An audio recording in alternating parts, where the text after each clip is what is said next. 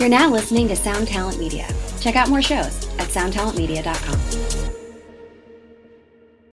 When you need mealtime inspiration, it's worth shopping Kroger, where you'll find over 30,000 mouth-watering choices that excite your inner foodie. And no matter what tasty choice you make, you'll enjoy our everyday low prices, plus extra ways to save, like digital coupons worth over $600 each week. You can also save up to $1 off per gallon at the pump with fuel points. More savings and more inspiring flavors make shopping Kroger worth it every time. Kroger, fresh for everyone. Fuel restrictions apply. Okay, welcome to Stateside Podcast. I'm your host, David Roska, and I'm here with Alex Fang. He's a booking agent, manager, vice president of New Frontier Touring, one of the funniest people I've ever met, and he promised me he'd be good. I don't necessarily, and this is not the best start. I would say funniest people you've ever met, though you also, never mind, this is a terrible start. I was going to say you work with like a lot of engineers, and they're not the funniest group. Therefore, I don't have a high hurdle. So that seems inflammatory because I do know funny engineers. Yeah, I know some funny engineers too. I also just don't know many people. You're one of 6, 7. Okay, this makes me feel a little bit better. And now I get to spend the next 48 minutes or however long this is winning back the 90% of the listeners of this podcast that are engineers that are like, I'm super funny. Fuck this guy. So this is good. This is now a test. And at the end of this, I'll ask the engineers to link it, comment and tweet if we'll attach a survey. That'd be good, like a Survey Monkey link. Absolutely, yeah. It'll have about 26 questions, just to really make sure it's very thorough. Nice. So can you tell us, for any of the people in the audience who don't know who you are, a little elevator pitch on what you do, who you are, how you got where you are? Yes, I will do this as expeditiously as possible. Alex Fang, I have the pleasure of being an agent and a manager, and newly, as of 6-ish months, vice president at New Frontier Touring. New Frontier Touring is a lovely company based here in Nashville, and only in Nashville.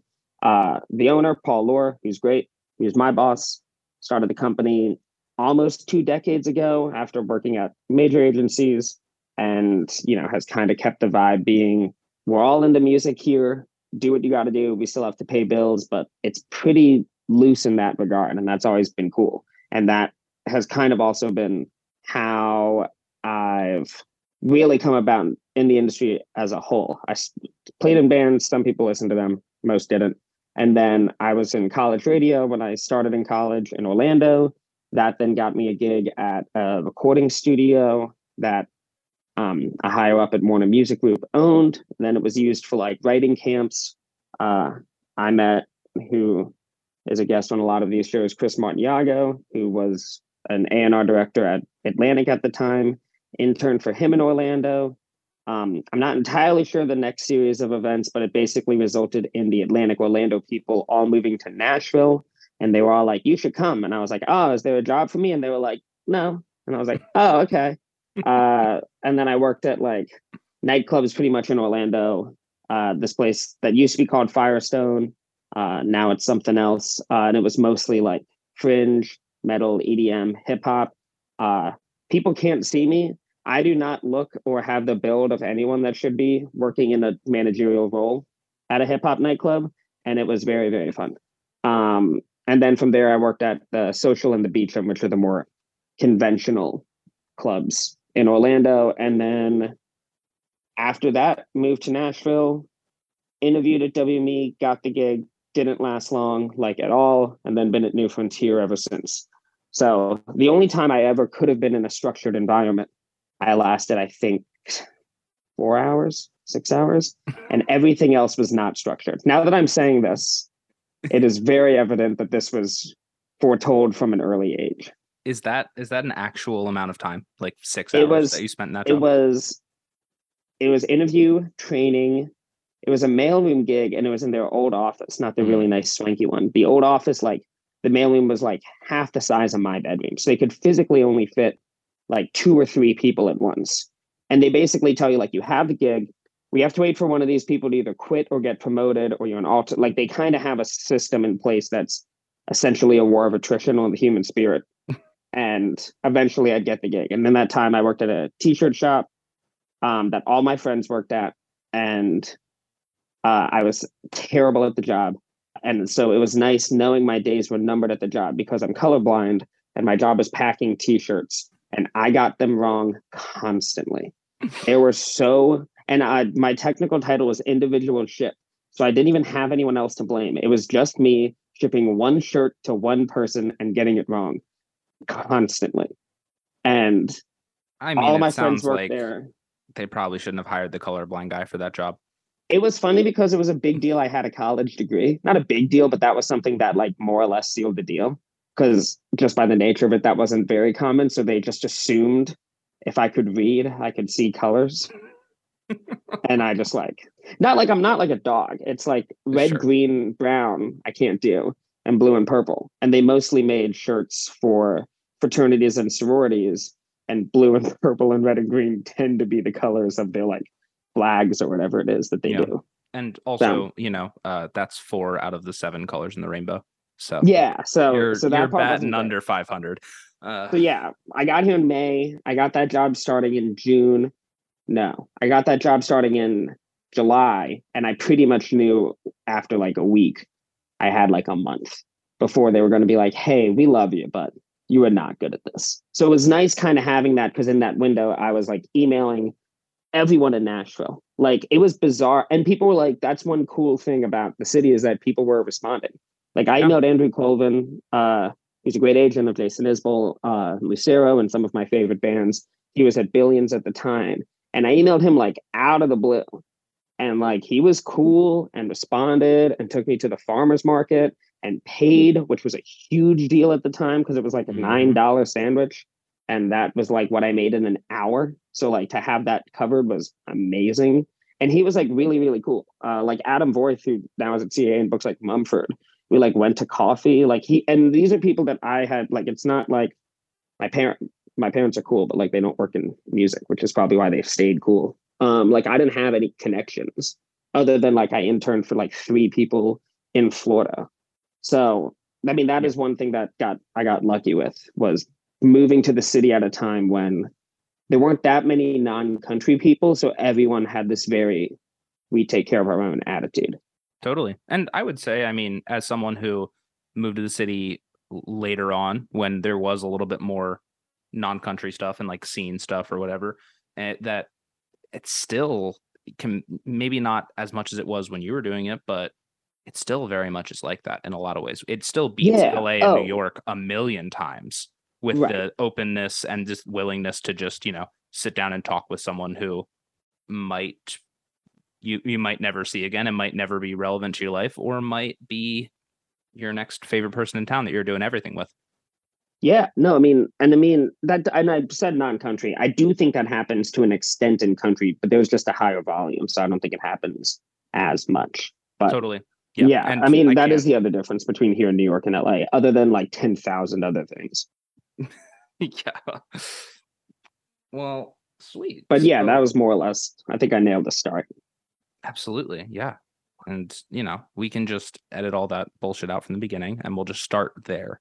You could just say that for the past 30 minutes. For those listening, we did a pre-interview of me talking about my thoughts for 20 minutes, and then David was like, "This was supposed to start at 4." For those listening, it is 4:25, and we are 5 minutes in. Yeah, that's correct. But that's also just like how this all goes.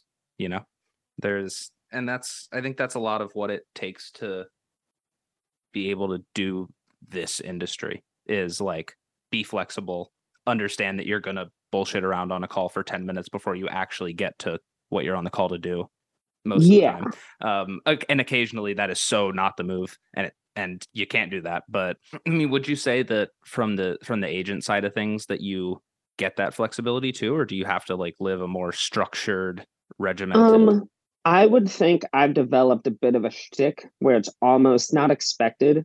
But I've also, I mean, like early on, like I was Paul, like the owner of New Frontier, I was Paul's assistant. So no, like absolutely not then. So sure. I knew enough to know like who was down, who wasn't. At this point, and this, I've more or less structured it where by and large, most of the people I work with, I'm working with regularly. So it doesn't come as a complete shock that I and asking them. Usually it's just like, how you doing? Been good, like that sort of bit. Yeah. Or like I'll usually ask like a not bizarre, like uncomfortable question, but I'll just be like, do you feel like rain's gotten like louder? Like it's gotten louder. Oh, it's actually Not not since raining over here. No, I just meant like that's like a thing I'll say like to start a call. Jesus Like Christ. yeah, like that'll be like, and then Yeah. to kind of feel them out, because you got to bear in mind, like for my gig and the company I'm at, and I'm not saying this to necessarily denigrate the company, but like if you're at a big fancy company that like people have heard of because it gets mentioned in like The Devil Wears Prada or something, like in movies when entertainment Sure. gets listed and they say like big company names, there's a little bit of gravitas that comes with that. I'm more or less, for like myself and my clients, the reason people are working with me and sending offers and this, that, and the other is on some level the strength of of my client, their work, their aesthetic, their brand, but also like that they like me, or at least that they Absolutely. like me enough. So I mean, I kind of have to differentiate myself from some of my peers who, you know, are kind and whatever, but like they're just like, yeah, like let's get into this. The roster is looking like this. Let's start with Keith Urban or something and then go down. I'm like, yeah, is rain getting louder? While we're at it, have you filled like the mid-level slot? Like there has to be a little more humanization, which I think is how the gig used to be anyways. And then just by conglomeration didn't. But Totally. Yeah. And I think, yeah, when you're at, these smaller, I'm also at I'm at an extremely small company. I'm one of two people, the only employee. And I frequently say, like, I make friends for a living, end up hit spreadsheets, but that's not fun to talk about. And yeah, yeah. it's So yeah, I mean, I would say I do a good bit of bullshitting. I consider that to be part of the job. And also, I mean, the other thing is virtually all of the clients I work with are also, in my opinion, like fairly cool and good hangs. And if they were to hop on, could like more or less banter with the rest of us. Like I've pretty much kept my personal roster. Obviously, I do things with other agents at the company and oversee some stuff, but sure. for the people that are solely RA responsible agented, totally covered by me, the notion of like representation rings true. Like that way, like if I'm being able to convey like good vibe, mellow, we're in this together, that sort of thing. When the artist gets on site, and most of my artists have enough business savvy to be like, all right, he's booking this, so and so at C3. All right, and what do they look like? All right, I got it. Like they more or less know what to do. I'm just essentially conveying that tapestry that continues to kind of get woven, so to speak. So Totally. that's the Yeah, other part of it, is I'm representing a fairly funny and good group of folks. absolutely. Like Adeem the artist played the Opry last night, Amazing. and yeah, it was great. They made their debut, and they did this joke of their two songs, one in, where they said like, I'm a non-binary country singer. There's about 8 of us, so I'm here to represent the 8 of us. And like, I thought that was great. The audience was mixed, but like, it was. Okay. I thought it was a great bit. And it's like, okay, when I'm out, in the field, I'm in an office, but like when I'm, doing the dance for Adeem, it's like there should be a little bit of humor and nuance piled into the fact that there can be a treacherous environment for non-binary performers in the space, but we can approach it with a levity that will make it fun for the event and that sort of thing, if that Absolutely. makes sense. Yeah. That's the way you naturally interact with the world. So why shouldn't you get to do that in your work? And why shouldn't you choose people to work with that align with that? Because at the end of the day, as much as you are representing them and standing in front of them in, the front end conversations, then eventually you open a door for them and they walk through that door. And then Right. to a certain degree, much less so, but to a certain degree, they are representing you in a way. They also represent themselves and every other tie they have. But, when they're talking to the buyer that you set up the show with, that reflects on you in a way. So it should be someone who gives a similar vibe and a similar feeling. And I feel very similarly in a lot of ways. Like there have been at previous companies I've worked with, there have been clients who I was sort of like day-to-day or assistant to the manager for, that were so not my speed. And so like, let's just get down to business. There is, like every conversation is completely about just like immediately into the money and the planning. And man, like I want to enjoy my work and I want to have some fun along the way. And I don't think I could, unless it was someone who you can't say no to. I don't think I'd really be able to do that. You have to like the gig, because otherwise it's a pretty shitty job. Absolutely. Like if you talk to other people that sell things, like let's say you like really break the gig down to like you're selling the product is the live show. Like when I talk to people in the private sector about their actual sales jobs, it's such a better life scenario for them. Like the work doesn't leave them. Like when they leave, the work doesn't go with them. Like the hours, the benefits, like there's all these things that are just like normal in like 70% of jobs, that if you didn't like this job, it's insane that you do it. I don't get like, and I think this exists more with agents than managers, publicists, or some of the other things where like they just like fetch about the grind. And it's like, you chose to do this job. The sorting hat didn't tell you to do this. Like, what? And it's like, what? Why did you get yourself into this? Like, this is a completely, like, you obviously have empathy because people's struggles are their struggles, and it's not your place to basically say like those are dumb. But at the same time, it's like, okay, like, yeah, it's tough booking 1,000 cap clubs and having people like you, and they're just like, yeah, but like, blah blah blah. I'm like, all right, sure.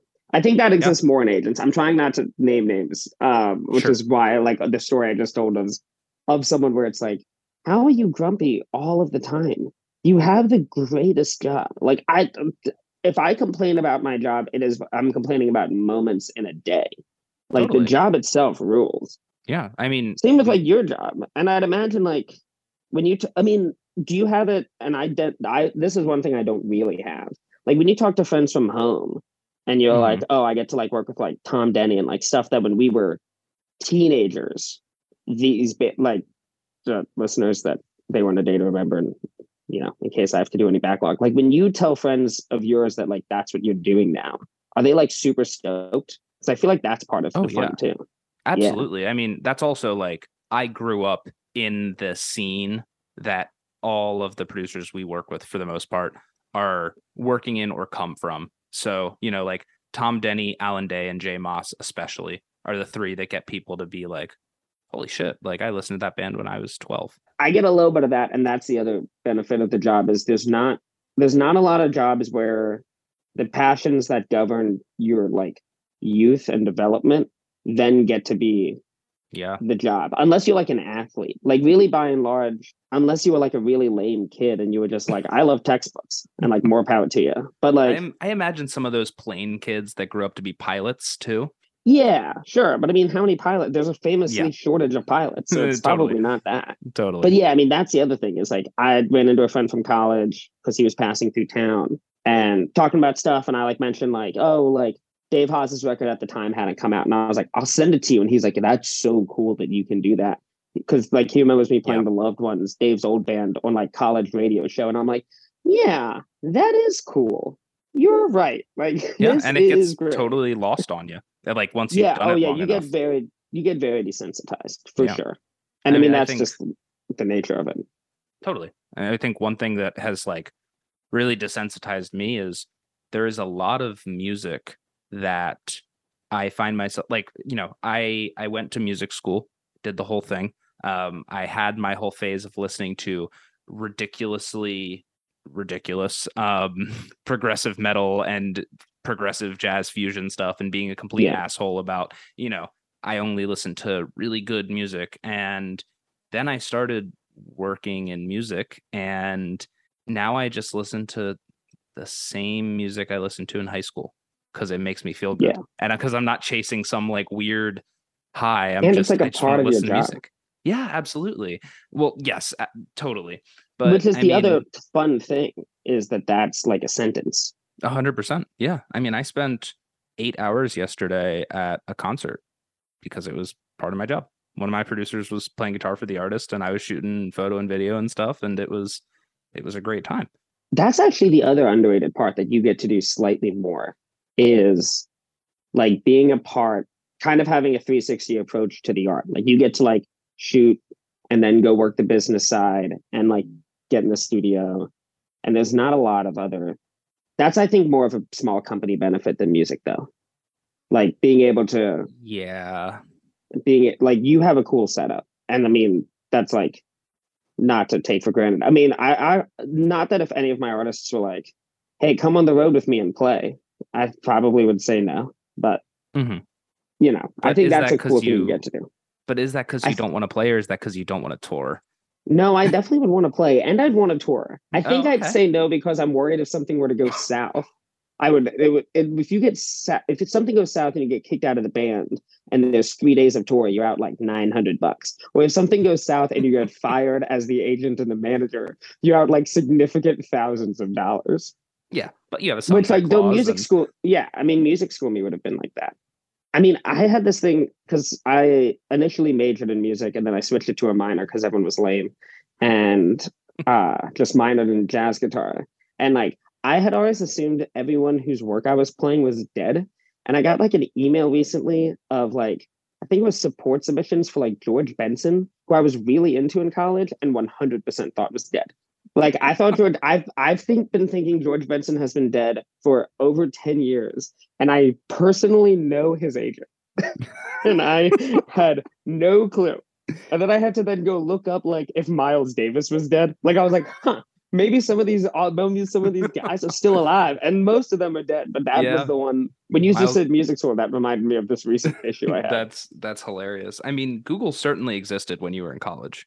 Google existed when I was in college, but for whatever reason, that wasn't the thing. Like I remember I had a class where I had to learn Reason, like the George Benson record, and which was great, and I enjoyed it. And during COVID, I tried to do it again, and it was gnarly. But I had been thinking he had passed, and I like just went back to the agent, like, I can't believe George Benson's alive. And they were like, why? I was like, no reason. I see. Okay. So that goes right along with has the rain been louder? Yeah. I mean, I'm trying to make it not sound like I'm a complete sociopath in the workplace. But I mean, this is the kicker is I enjoy the shtick enough that it's hard to then like let it go. Sure. You know, like why would I start now being like, hey, while I have you, can we challenge the seventh hold? Like I can email that. And even an email, I'm kind of dicking around a good bit. Fair enough. I mean, what's stopping you? If it's working, and right, you know, like the thing I see from that is that just makes you a touch more memorable, you know, even if it's someone who you aren't super tight with. They're like, oh, that's the fucking jokester that also gets shit done. That the second part is hopefully what carries. There'll be occasionally, because my wife has a cushy gig at a Gibson Guitars. Occasionally, I'll like send something. I'll have an out of office that gets like forwarded to her. Like, are you related to this person? And I'm like, oh, this is great. I'm like your miscreant kid brother. You're like the popular girl in school, and I'm like the kid brother that like shaving cream the mirrors. Well, I mean, I think you're a pretty cool guy. So thanks. Yeah, because we were freaks. We were weirdos in high school, and now we're weirdos in this job. You're not wrong. Yeah. But I mean, I think to a certain degree, especially with, you know, when you're not at one of those huge companies, it takes that. Like, you've gotta have that thing, that intangible. I don't know what it is. I don't want to call it an X factor because that makes it sound like I'm saying we're like intrinsically better than people, which is not at all what I'm trying to say. I'm just trying to say we're strange. X-Men who are freaks. Yeah. X-Men without powers. We were just unpopular in high school. X-Men without powers. Right. I mean, and I have friends, I feel like I should throw out that I do have friends that work at big companies. It would be really funny if I listed them, that they might get mad. And I mean, it's not like they're like bad people. It's just that like the nature of the job is like I wore this to those that can't see. This is a shirt I had at Goodwill.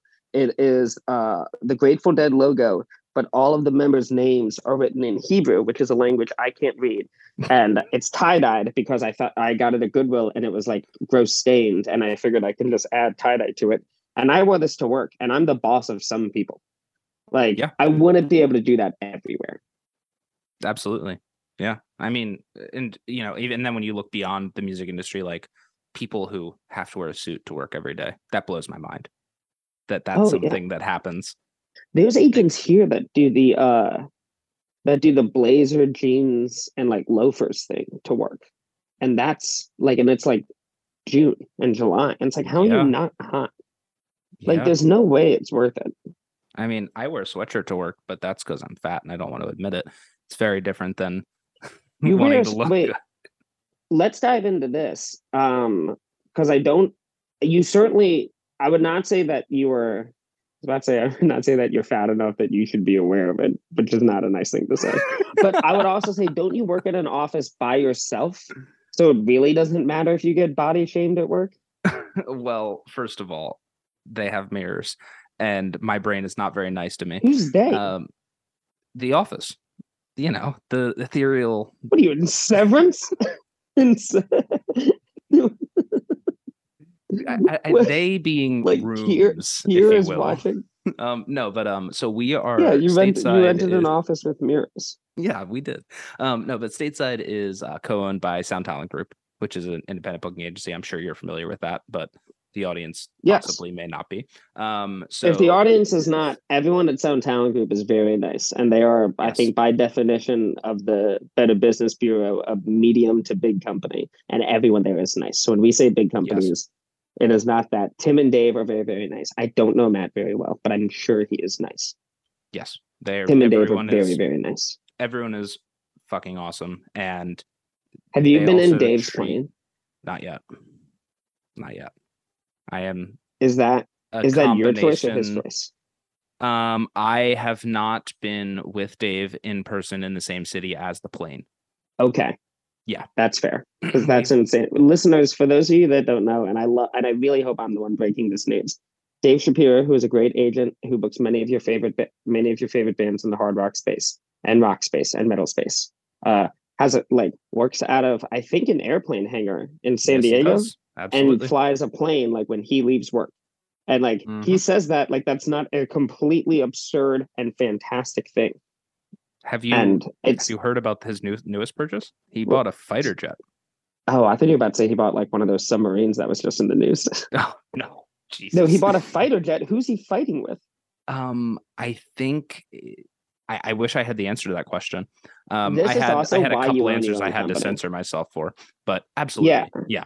This is why you own a company. 100%. But it still says SpaceX on it because its previous owner was SpaceX. That's so cool. It's awesome. That is so cool. Yeah. And that guy's your boss. That rules. Yeah. And he just I mean, have you seen his bio by any chance on STG's website? No, I don't peruse the website. That's fair enough. I'm sorry. I will pull it up right now while we're talking, though. It is truly excellent. I think you guys used the same website template that we did.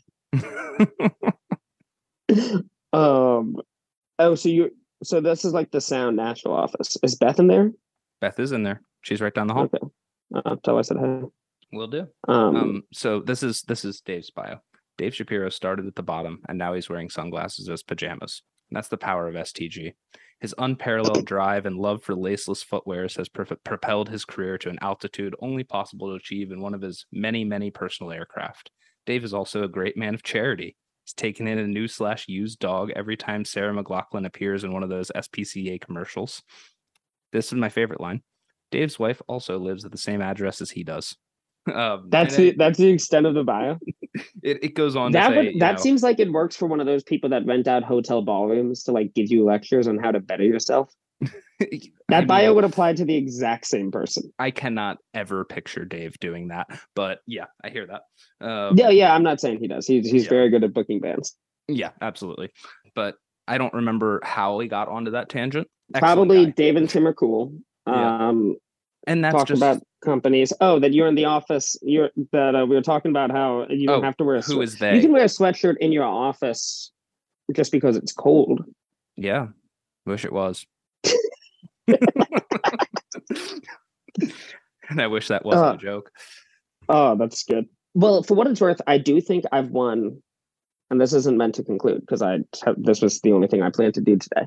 But I do think I've won back the engineer people because I've loosely insulted enough people that they probably also hate that I've won them back from the initial time I said none of them are funny. That's fair. But also, I wonder how many engineers interact with agents on an everyday basis. This is true. The guy that like Will Hogue, who I manage and book, he is like a basically go-to engineer for all the stuff he produces. Mm-hmm. And I think I vaguely recall one time him saying, because we had only communicated over email, and like a year into working with him, he said, you're much better than I thought you would be. And I was like, at what? And he's like, no, I didn't mean that in a bad way. I just assumed that that you were terrible. And I was like, why? Because I mean, the trope of the music industry is that we're all the worst. And on some level, at its basis, we are. I mean, that's why so many bands' best records are their debut record, because then they got big and then we showed up. Fair enough. And like I do think at its core, what we're doing is probably sinister, and that we're taking the purity of art and finding ways for us to, on some level, you could say we're trying to sustain the life of an artist so they can continue to create art. But on another level, it's a little more selfish of, we also like art so much, we don't want to do real jobs. We just want to be near art for selfish reasons, and then therefore we commodify it. Yeah. And run around controlling it without actually being artists ourselves. Right.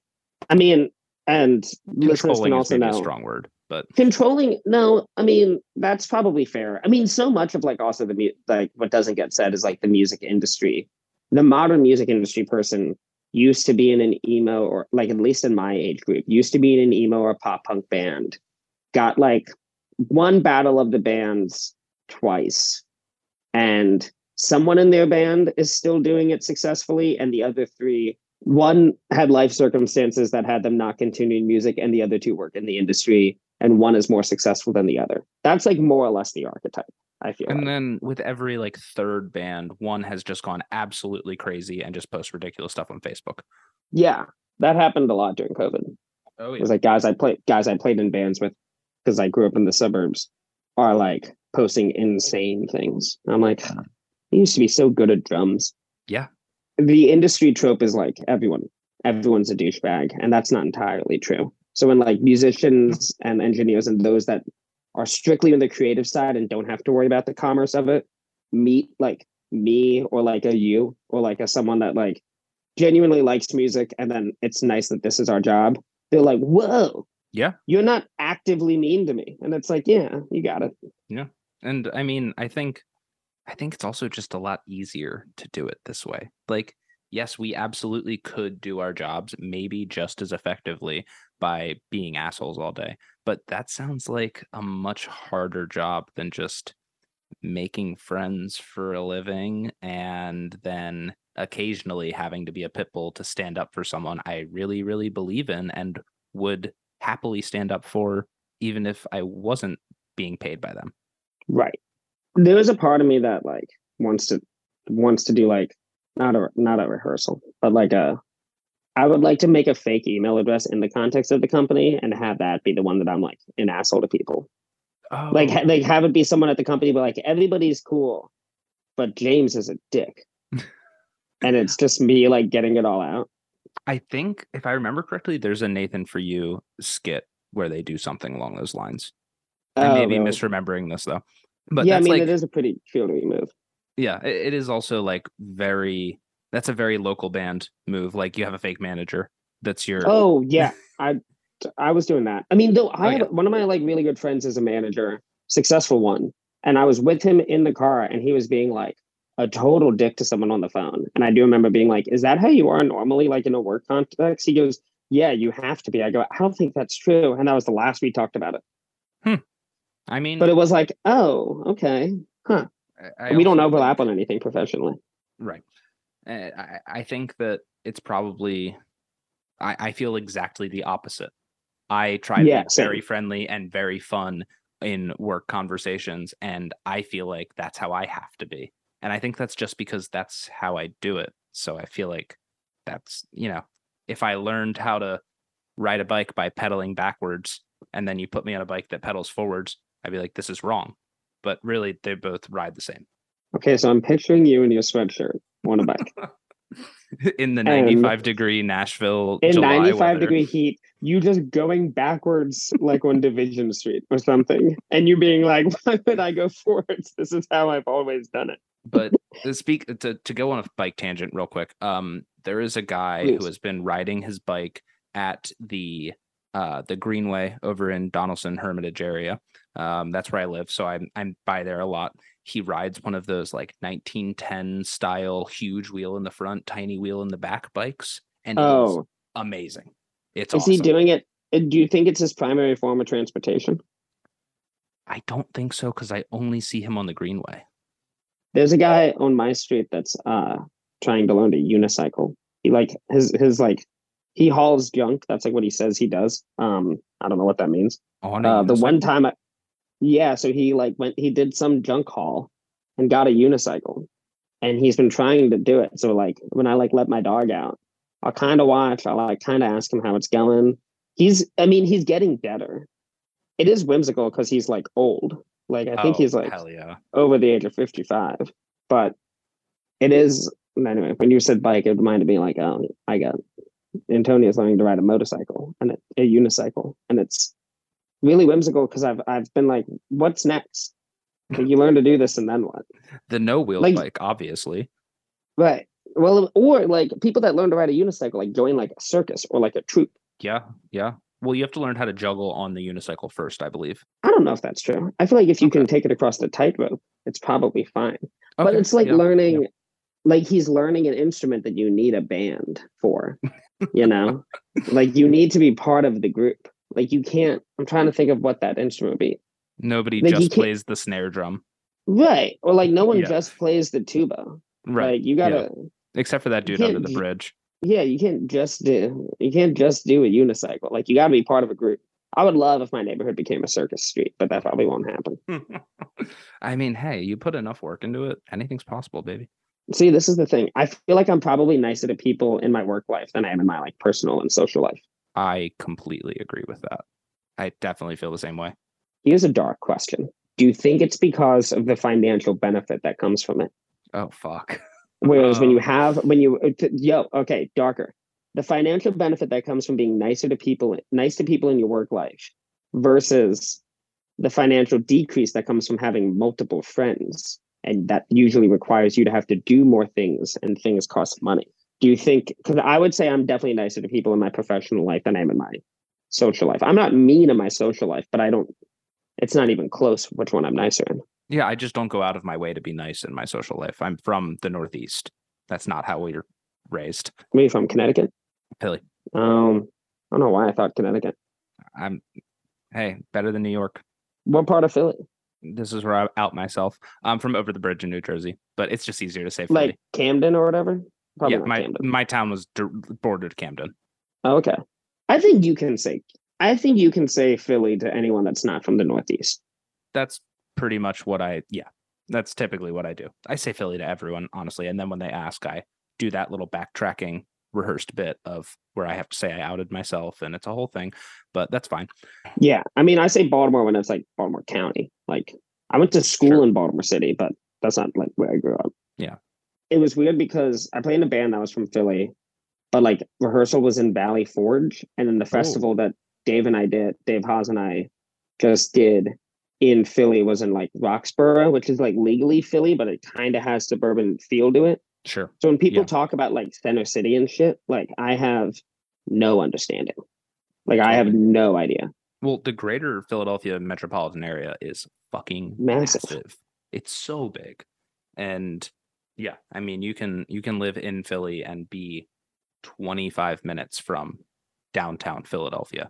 Baltimore's like that too. Like everything. It's funny when my wife goes, because she grew up in like Sarasota, which it like kind of considers itself to be part of Tampa. But by that point that we were developing like Florida, everything was highway everywhere all the time. So you could get a lot of places fast. Sure.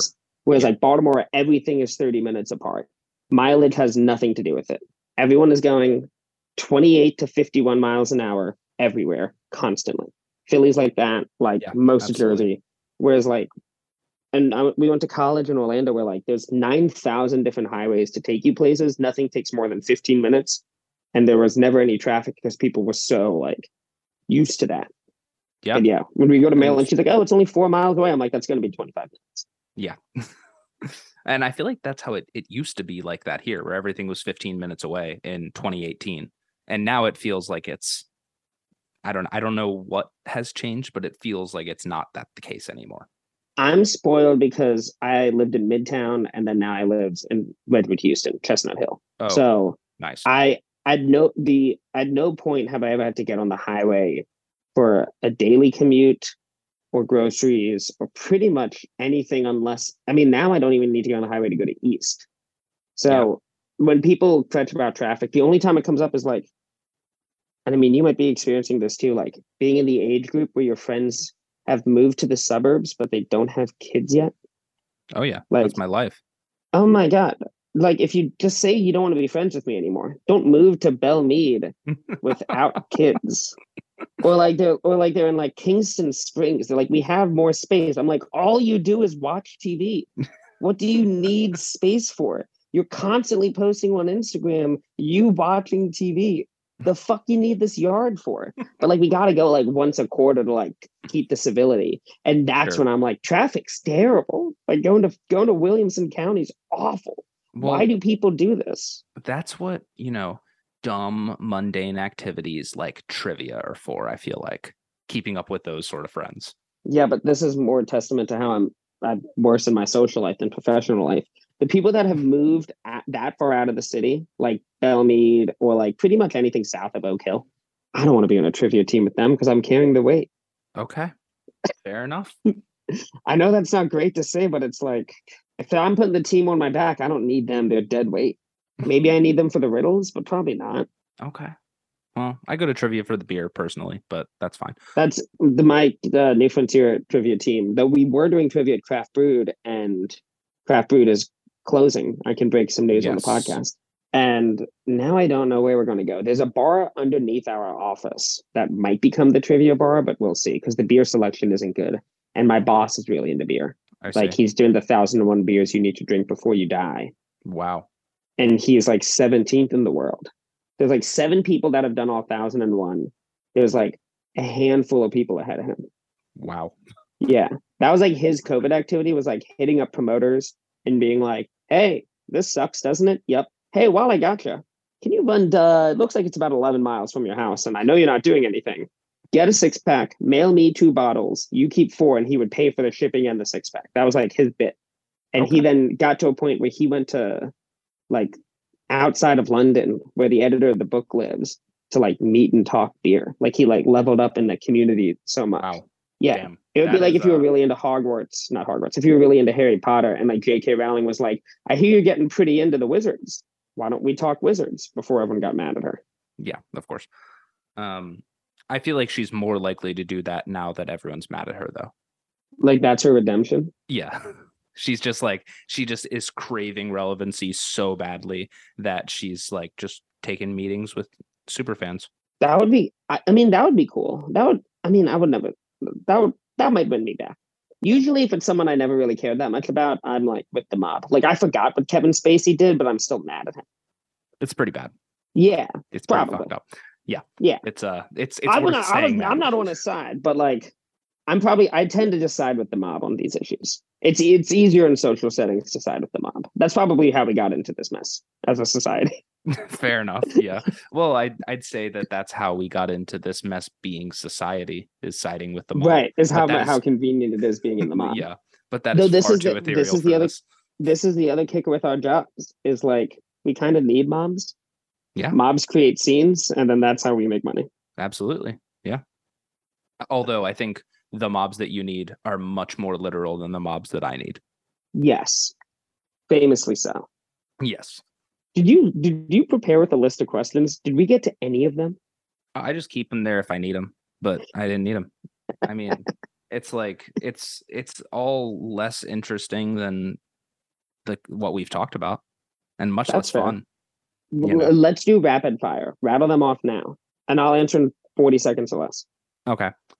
I love this. This is Stateside Podcast's first bit. Okay, so since you moved to Nashville, how has the industry changed? I don't think it has much. It's slightly bigger. It's slightly more diverse, both in terms of like the traditional definition of diverse and also what people are working on. That's kind of it. It's always been kind of tight-knit and cool, in my opinion. Okay, rephrasing the question then, how has your relation to the industry changed? I'm slightly more respected because I haven't burnt out as I approach 30. Fair enough. Okay.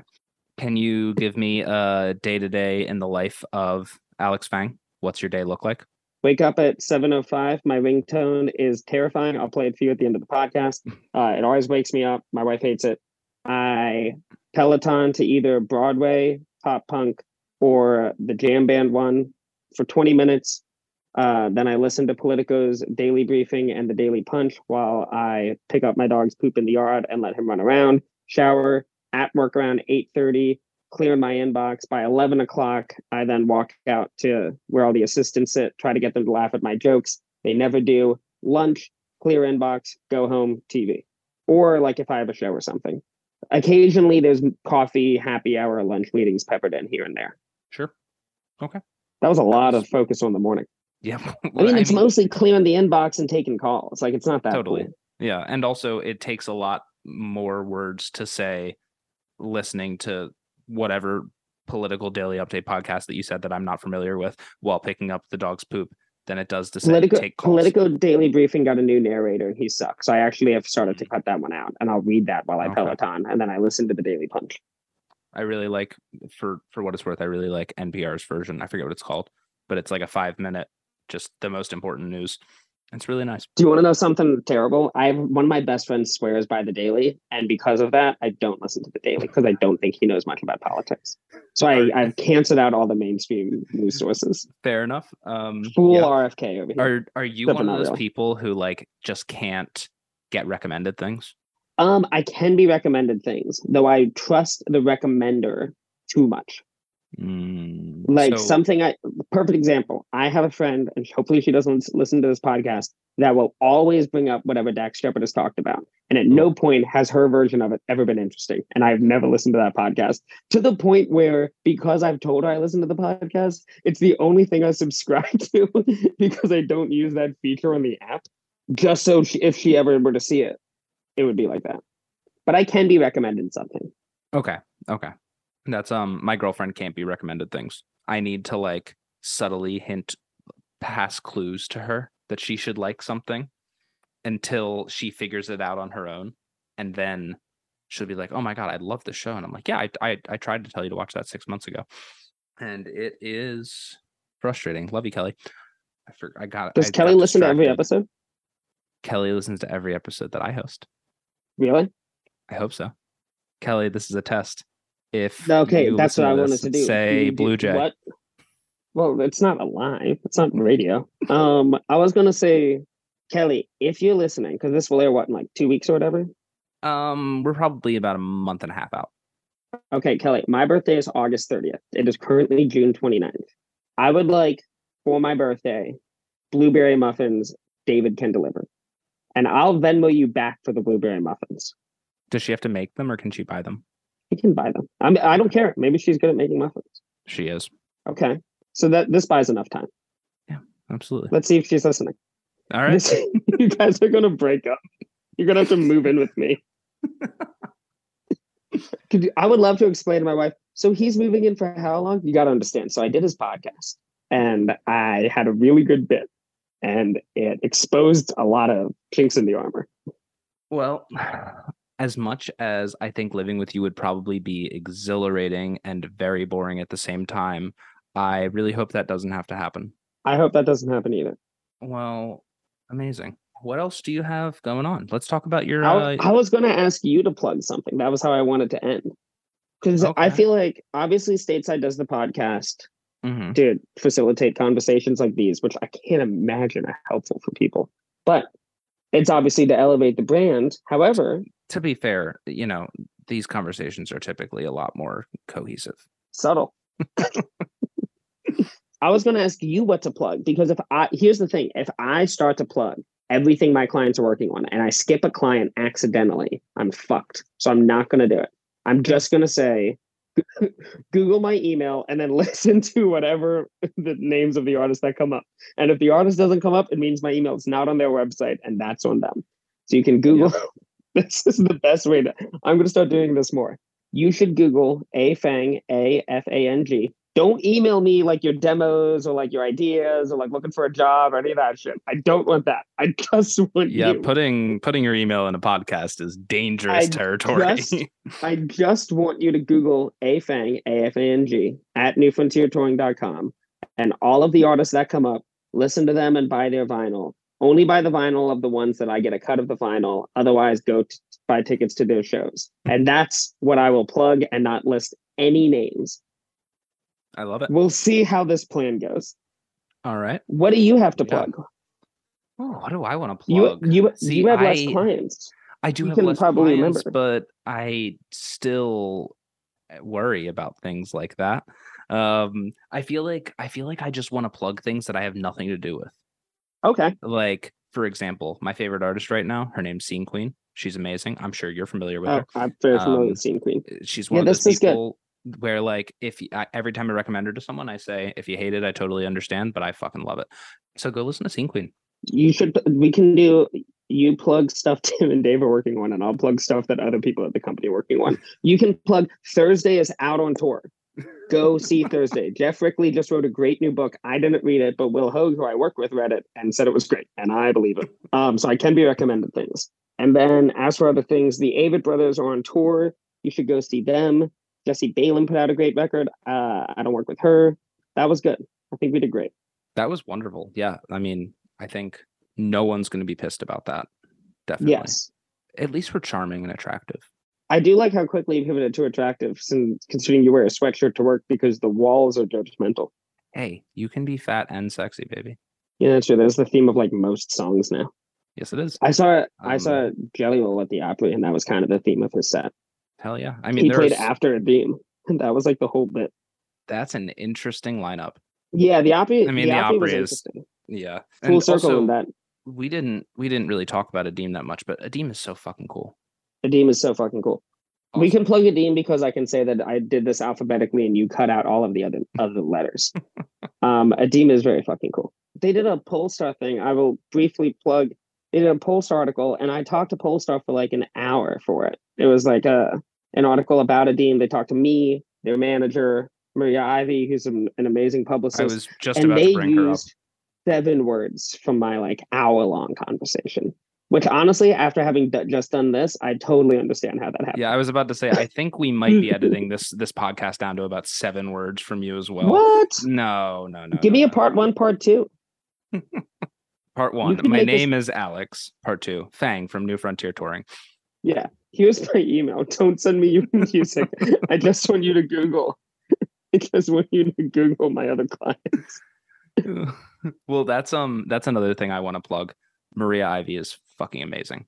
I don't get a cut of her money either, so I'm actually not going to plug her. Okay, fair enough. I understand, but she deserves it.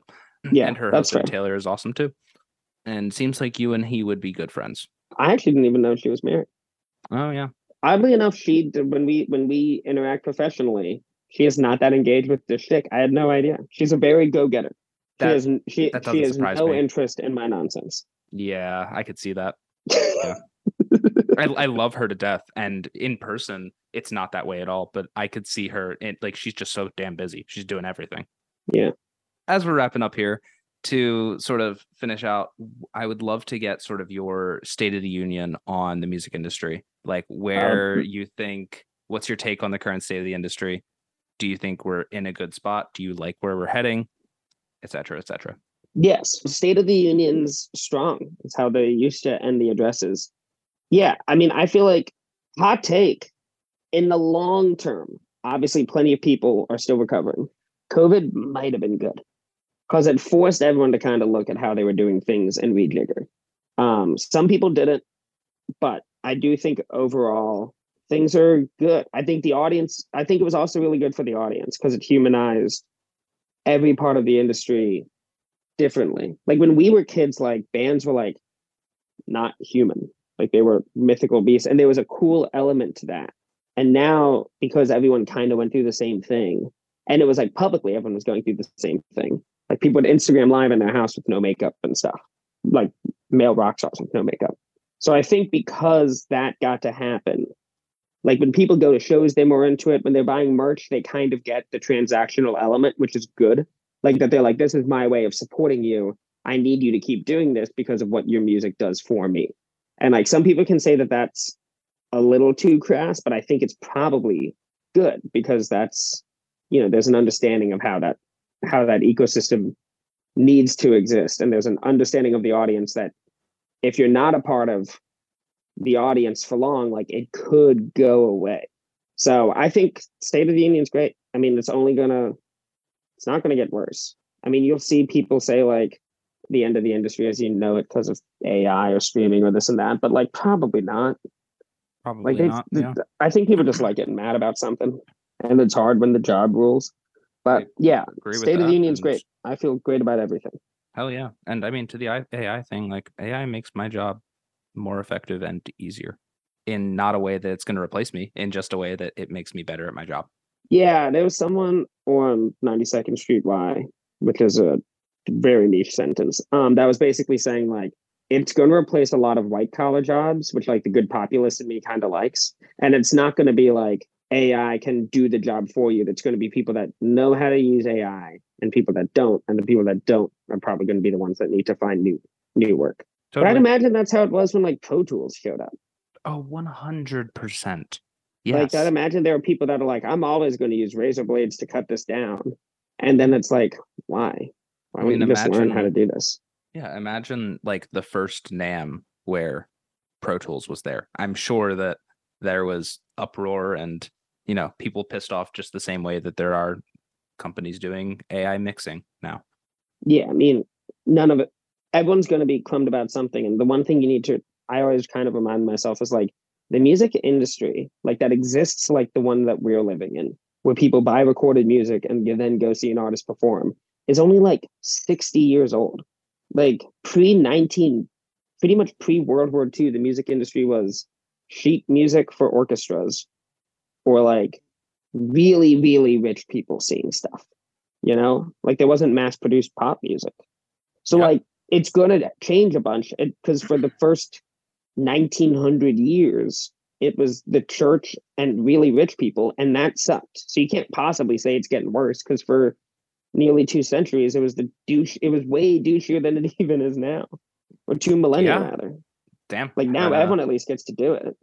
Absolutely. For better or for worse in that context, but mostly for better. Yeah.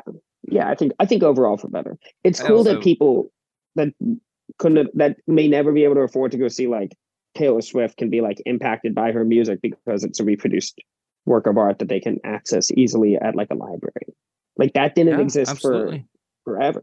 Yeah, or even further, like a live streamed concert.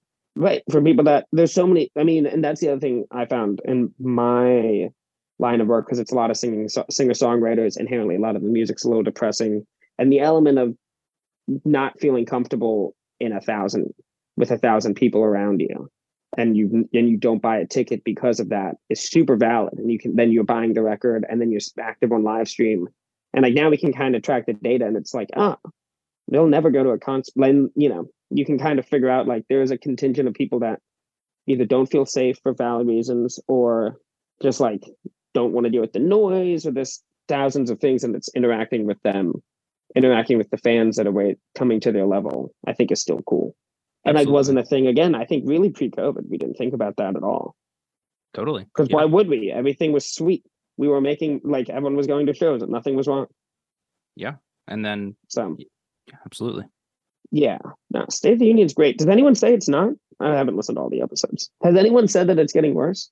I have personally gotten one response that was neutral. Not bad, not good. It was like, here's a lot of things I think are good, and here's a lot of things I think are bad. But and it was state. So it was like, I guess neutral isn't the right word, but it's sort of the good and the bad balance each other out, in my opinion.